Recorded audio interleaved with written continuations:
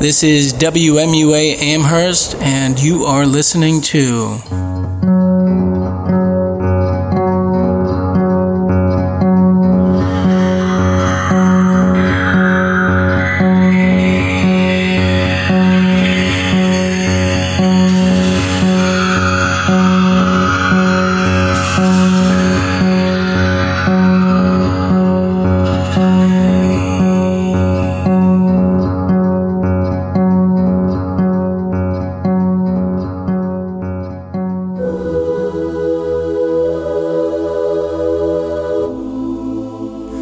Still not finished yet. I'm hearing more Aboriginal percussionists. And I want an army of didgeridoos. 50,000 didgeridoo. I'm working something out. It's called a metaphor. Secret. That's why it's called metaphor. It's a secret. That's what metaphor means. Secret. I don't need people around me stifling me. So if you don't like it, there's the door. I don't need anybody. All I need is my music. I told you I'm gonna quit again. Just as soon as the record's done, whenever that might be. Look, you can't rush a masterpiece. There's the door. I don't need people around me stifling me. So if you don't like it, there's the door. It's still not finished yet. I don't need anybody. There's the door. There's the door. There's the door. Hello and welcome to Barbarian in the Valley. Wait, what was that? That's not me. That doesn't sound anything like me. That's not even how I feel. That's not the BIQ. BIQ doesn't talk that way. Alright, let me just try it again. Sorry. Hello and welcome to Barbarian in the Valley. Alright. So it's a thing. I'm not sure why, but it's a thing. Anyways, you're on the show, you're listening to the show, and I'm coming through you through your speakers, through your headphone or through in your campus, little dorm room or whatever it is, wherever you live in the valley. I am the BIQ. You must be my Barbarian Ken. I mean, you must be, right? You're listening. Despite that entrance. That wasn't me. I don't really know. I don't get it. Hold on. Every week, of course, we have a theme. And this week's theme is Committed. Okay, that makes sense. That's making more sense. If this week's theme is Committed, then that whole, I can't say it in any other way. I really have to throw in all of myself into this show. I am forced to and obligated to. It's just, it's like theme. And you out there, you're not just stuck by the theme, but I'm also stuck with the theme. So, that may be unpleasant, but it is true. And we are on the mountaintop, but we can see through it and we can see across the valley. We know where we need to go. We have an hour to do it, to cross the basin, and we have to do it in such a specific and particular and strong way. So follow me down. Come on, let's go, let's go, let's go, let's go. If we're gonna pass the time, let's pass it fast. Alright? Amp up. Cause this is Barbarian in the Valley. Let's go. To the show.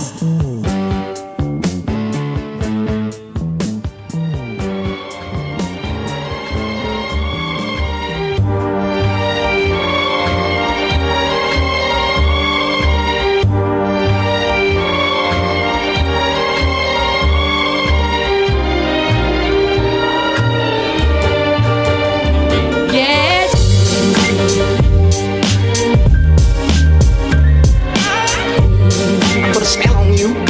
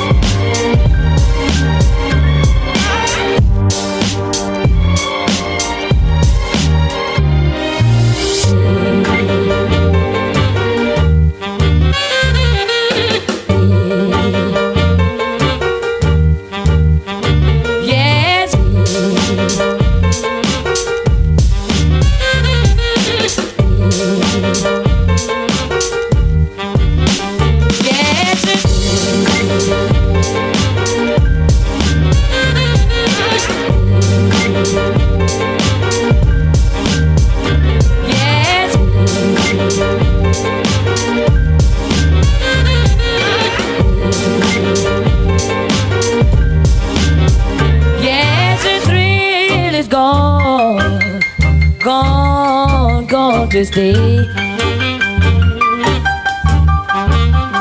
Baby,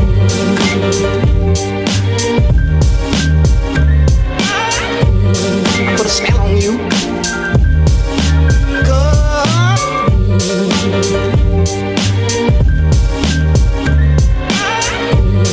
Put a spell on you.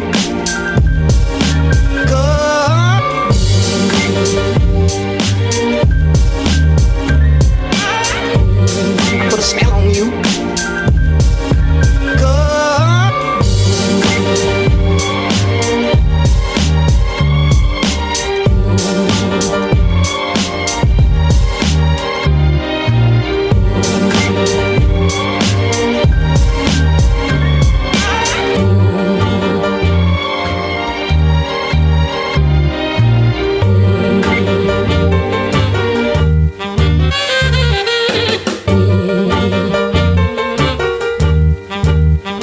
yes.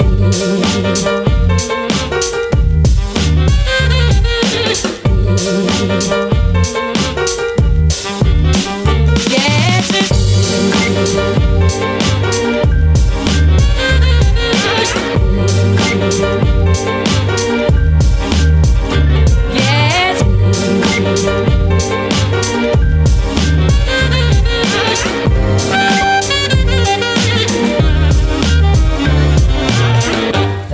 The thrill is gone. The thrill is gone. The thrill is gone.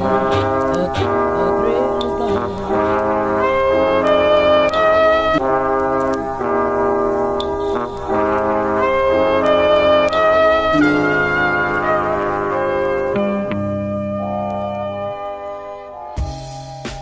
I'm guessing it was right around 1972 or 3, which means I'm 19 or 20 years old.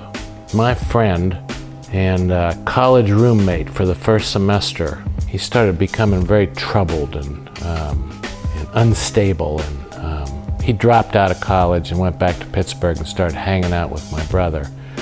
And the two of them concocted this plan. They were going to kidnap the young daughter of a very prominent but wealthy family. And this family you already knew. I knew this family, yes, Because absolutely. you had been the boyfriend of the older sister of this daughter. That's correct. Anyway, so here's what I heard happened is that my brother and and my friend went over to that house to kidnap this young daughter. And that young daughter was not home. But there was a maid there, a blind maid with real bad eyesight. So they go over, they hold this blind maid at gunpoint, demanding to know where the young person is that they're looking for. And the blind maid says that she's not here. And so they tie up the blind maid and they leave. That was the end of the kidnapping attempt. The victim wasn't at home. And I didn't know anything about this until I was at work one day and I got a call from another one of the sisters of this prominent family, the oldest sister of this prominent family who was older than me. And she said, she's asking me about whose car it was in my driveway, my parents' driveway, that had New Mexico license plates. Lo and behold, it was a car that my brother had bought and not changed the license plate on. And so I got a hint and I started wondering, and then she told me, this older sister told me that there had been a kidnapping attempt. And I was at work in the place of business of their father. And they started asking me about this car, and they told me what happened. I got really angry and worried and went home that night and confronted my brother. My brother denied it, and I told my father. My father and I confronted my brother, and he admitted it, and he said that his accomplice was this friend that I had gone to college with. So I went over there, and I got into an altercation with my friend, my former college roommate, high school buddy. We got into a little bit of a violent confrontation. And then the two of them, my brother and my friend, they disappeared. And my brother, I remember my brother being gone for 2 years, like I didn't hear from him at all. The young girl, the young maybe 7, 8, or 9-year-old girl who was the intended victim of the kidnapping, had an older sister my age. And I dated this older sister in high school a little bit, on and off. And then after high school, this sister went out to Denver. I went out there, and I don't know how we came about it, but this sister and I were doing a winter trip, and we had rented a Volkswagen Bug. So we made it to Aspen. There was this one night, my girlfriend was asleep, but it was like 2 or 3 o'clock in the morning. But I was wandering the streets of Aspen at 2 or 3 o'clock in the morning, just loving. There was a light, fluffy snowfall, and I'm walking the streets of Aspen, and there's nobody there. And I see this, all of a sudden, there's a figure of another person. And I recognize the way this other person walks. And I say, "Barney." And he turns, and there's my brother. And it was like a totally, like of all the places in the world, I had heard that my brother was in Florida. And there's my brother in Aspen, Colorado, up at 3 o'clock in the morning, and I brought him home. I brought him back to the rooming house where my girlfriend was, and I said, "Here's my brother." Now, my girlfriend knew at this point that my brother had tried to kidnap her sister. All was forgiven for that time, and the three of us palled around for about a week in that Volkswagen. And my brother and I we'd hang on the back of the bumper of the Volkswagen, put our shoes on the streets, and the other one would drive the Volkswagen, pulling us in the snowy streets and try to throw them into snowbanks, stuff like that. And we just had a wild time. And then did he come home after that? He did come home after that, Yep. And then you actually married. I did. I actually married her, and yeah. And he was at the wedding. He was at the wedding, and he's given a toast at the wedding. I guess he's my best man because he's my brother.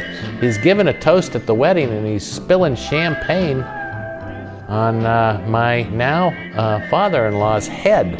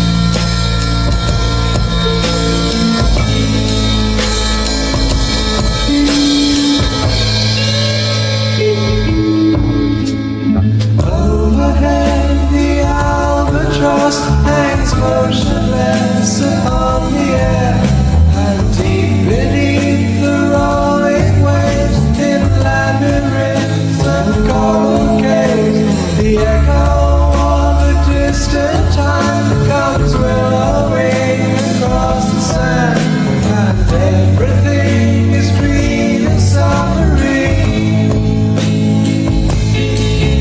And no one calls us to the land, and no one knows where's or why. Something stirs and something tries, starts to climb towards the light.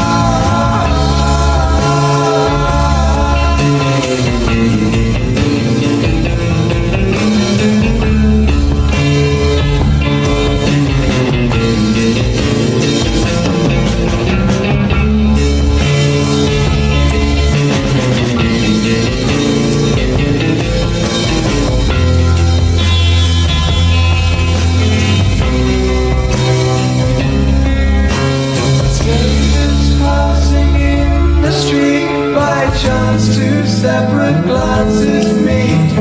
I am you and what I see is me. And do I